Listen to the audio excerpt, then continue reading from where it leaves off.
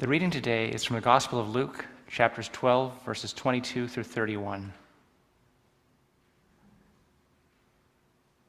Jesus said to the disciples, "Therefore I tell you, do not worry about your life, what you will eat, or about your body, what you will wear.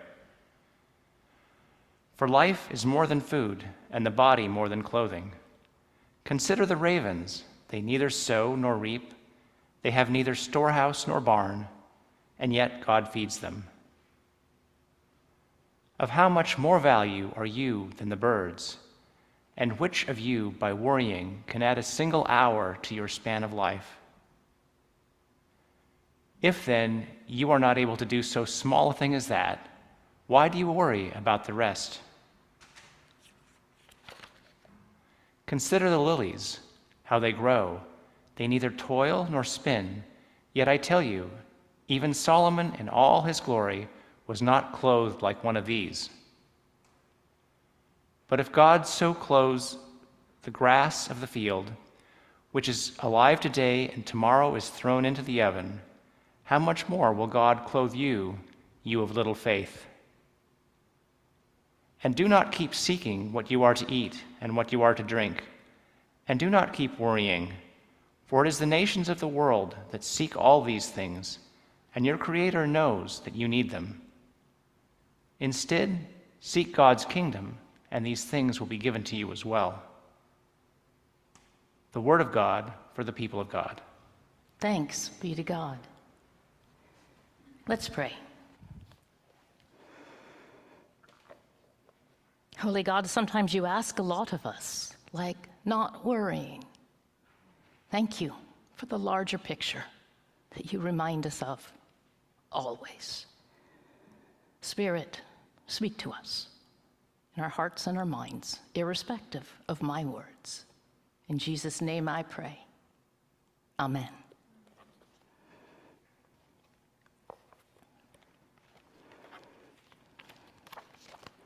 Consider the lilies, the ravens, the mini parrots, the fields. I love this scripture. I love nature, earth, sky, oceans were the key to my first understanding of an almighty God. I was not raised Christian. This was new to me, and nature was a key for me. Then, while living in Fiji, we saw many parrots. Well, they're not that many. They were probably that large. They were living among the chili hibiscus plants, which were border hedges absolutely everywhere. Now, if you are inclined to look up mini parrot, as I did, you won't find them. Turns out that's just what we all called them. They look like collared lory. They may or may not be that. We called them mini parrots, and it sticks in my heart. I learned to look for them and found them infrequently. They were shy little creatures, gorgeous, but shy. But I knew they were in there, and the chili hibiscus was a nice, thick bush, which is why it was a border hedge. And then one morning, one flew right at me. That particular morning, I was glum, and you might have noticed that I'm usually rather enthusiastic, so this was unusual for me. I was unsettled. These are both, being glum and unsettled, they're common symptoms of anxiety. And I knew that, but I could not walk it away as much as I tried to talk myself out of it. And I was walking to a morning chapel service, which is full of hymns of praise and joy, yet there I was. And I went through my mental list of, okay, here are your blessings. Here is the natural world that is so glorious. You have this beautiful family. You have this ocean right there, but nope. And then I noticed movement.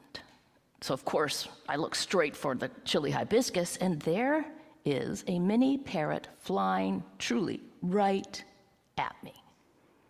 It stops, because I'm thinking it's redirected. It doesn't know what it's doing, but it stops midair, as if to look at me and say, "Hello, I'm gorgeous," and turn away and fly away. If you remember the story in the book of Numbers about Balaam and his donkey, you will remember that Balaam was annoying, annoyed, grouchy, and beating his donkey, who refused to move forward. But it was only the donkey, we are told, who could see the angel of the Lord with a flaming sword right in their path. And the donkey was saving Balaam from walking into that flaming sword. Only the donkey, not the human. This mini parrot flew right at me as if it was a gift of beauty. Its willingness to come out of its hiding place was step number one. Its abrupt turn was step number two. It could have flown past me. It could have hit me. It did not. It was as if it was a planned course.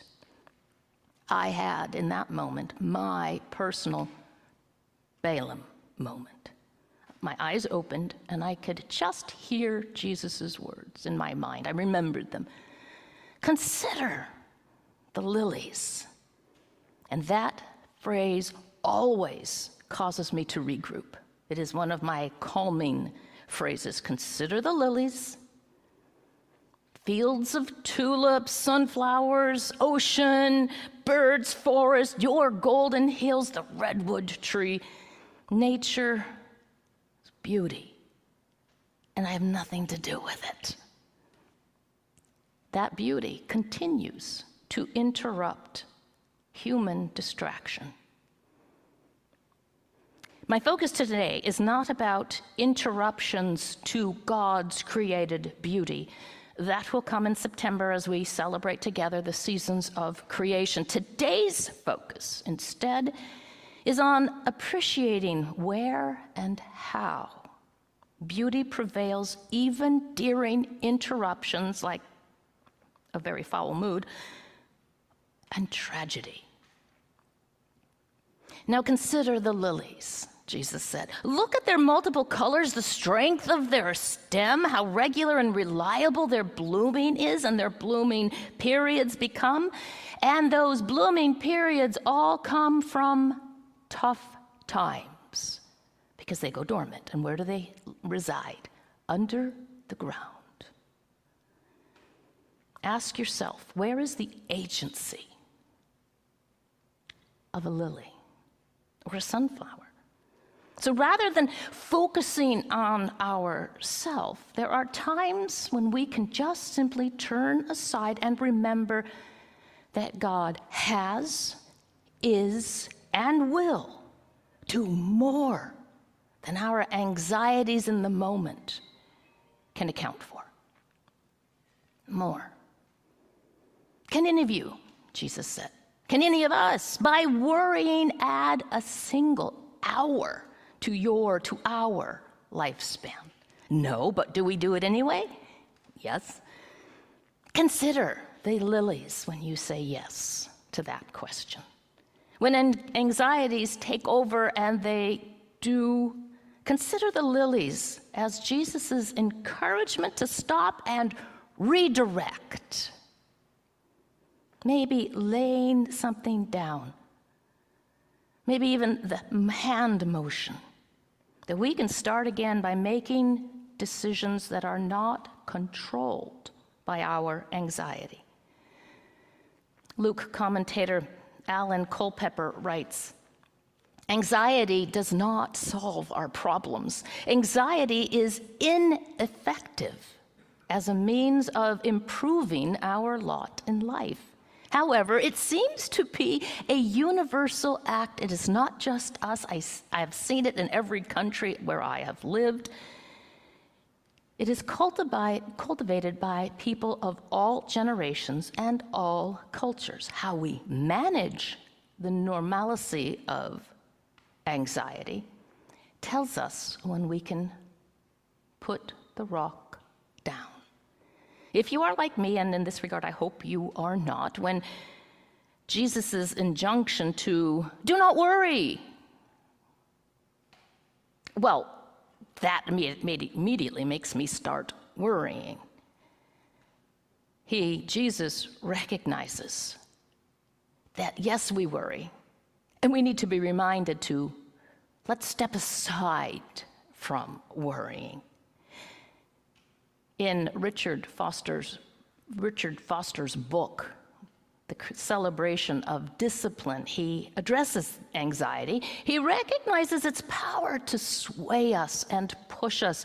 So writes, when we consider the lilies, you do so not to gain power.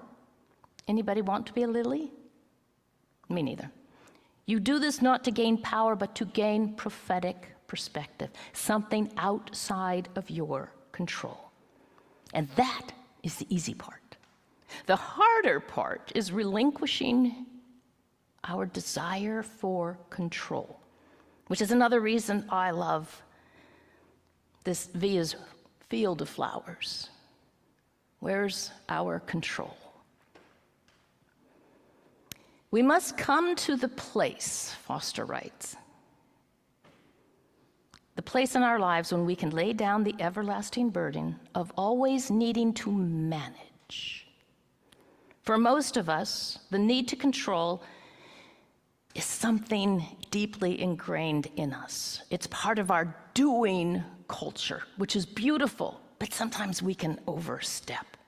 The loss of control of finances, relationships, job, committee, body are all huge and natural causes to worry. But what do you do with it? So when I hear Foster or other scholars reference God's perspective, I imagine fields. You may imagine a different thing. You may imagine not just flowers or birds or nature, but perhaps grandma's special jam or special cookies, a faithful pet.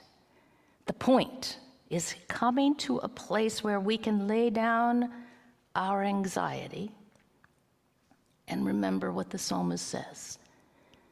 Considering all you've done, God, what are humans that you are mindful of them? And it's an intentionally rhetorical question because the rest of Psalm 8 says, and look how you are mindful of us. Lilies were not Jesus' first suggestion, as Jim read it. First mentioned was the ravens. Consider the raven. They neither sow nor do they reap. They don't work for their food. They don't have storehouses of wealth or merchandise yet. God provides food for the ravens. For the fun of it, do a quick search and find out where ravens are mentioned in Scripture. Not quite as often as donkeys, but you'll find a raven in Noah's Ark, the first bird to go out. God ordered the ravens to feed the prophet Elijah when he was crippled by anxiety. Ravens are mentioned in the book of Job and in the Psalms. And as you heard this morning, of how much more value are you? Now we're going to take a turn. This question of how much more value are you brings peace, but it also raises ire. Simon Wiesenthal wrote the book, Sunflower. Chat, would you please share how many of you have read Sunflower? Sanctuary, how many of you have read The Sunflower? Oh, awesome. I get the first go with you. It is not a happy book. Simon Wiesenthal experienced the horror of a concentration camp, facing daily the reality of extinction at the whim of those Nazi soldiers. His story is short. The story here is about 100 pages.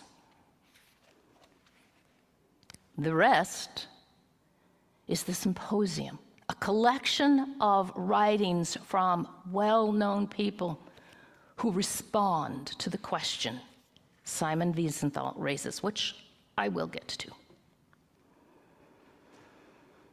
Wiesenthal shows this community of prisoners, the word oxymoron, but they are not. The community of the unwanted, of the hated, of the taunted, of the terrorized, of this group that included himself, he writes, "We were members of varied social strata, rich, poor, highly educated, illiterate, religious, agnostic, kind-hearted, and selfish.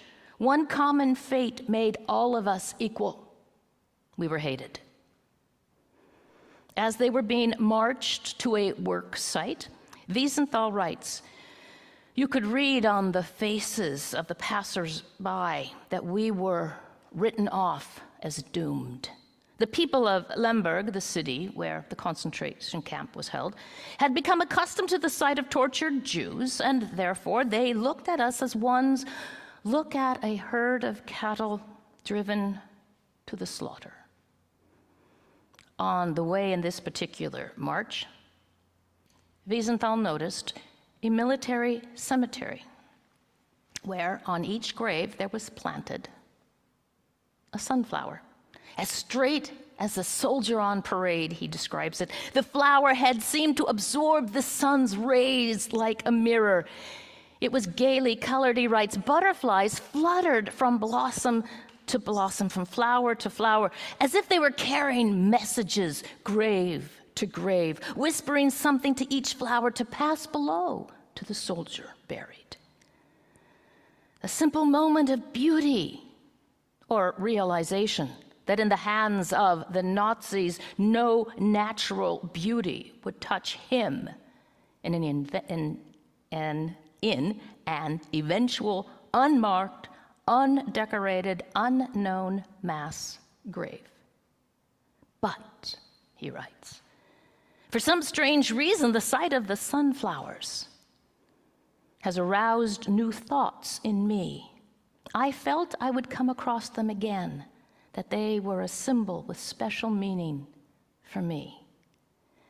During his labors, Wiesenthal was singled out from his group of prisoners and was led to a hospital, to the bed of a man named Karl, who was a Nazi soldier dying. The soldier had requested to speak to a Jewish prisoner. The soldier relayed to Simon his hate crimes against the Jews, which included the possibility of Simon's own family. Then, knowing he was about to die, he asked Simon for forgiveness. Karl the Nazi was raised Christian, and everything he did as a soldier was counter to what he was taught, and he admits this. Simon allows we, the readers, to feel empathy for this soldier, to feel his sense of regret for what he participated in and what he perpetrated. Simon Wiesenthal ends his story with a question to you. You are a prisoner in a concentration camp, and a dying Nazi soldier asks you for forgiveness. This is the final line of his book. What would you do? Now, the second edition has the symposium included that I showed you. It was included in 1997, which makes the book the size that it is. The symposium is made up of many different voices, known and unknown, mostly known. You'll find both the Dalai Lama and Desmond Tutu contributing to responses. And the answers are different. And none of them are easy. All of them are soul-searching for each of us. People took his question very, very seriously and still do. The sunflower then became a symbol beyond beauty to remembrance. What would, should you do? It's good. It and I will come to a reconciliation. I dropped my timer. I'm going to pick up one voice only, and that of Robert McAfee Brown, who you know and love.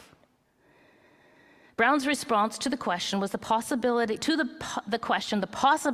and limits of forgiveness includes the following. It is not the whole thing. I don't have time to read the whole thing.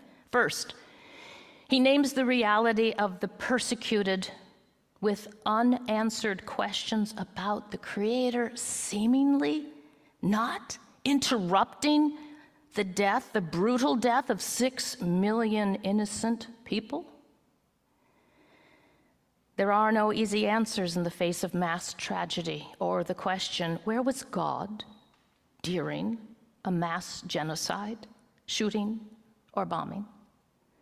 Brown references Elie Wiesel's The Gates of the Forest, where the grand rabbi is asked about God's assumed absence or somehow transparent involvement in deep evil.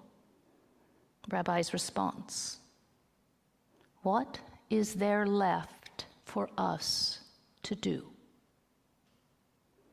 Brown's response, this is what we must exhume from the debris of our inadequate answers. I am quoting him, answers that come from the precincts of our hearts. It will be doing rather than speculating. What is there left to do? Only everything from doing justly, loving kindness, and walking humbly with our God to standing with victims and the oppressed. Consider the ravens, the lily, the mini parrot, the rivers, the mountains, a child's sincere smile. The fields of possibilities on different topics may just be those seeds, those bulbs in the ground, ready to grow up and cause you to recognize what calls you back to the groundedness of God's amazing and endless love and sends you out again into the ministry of your lives with the vigor of a song in your heart. Amen.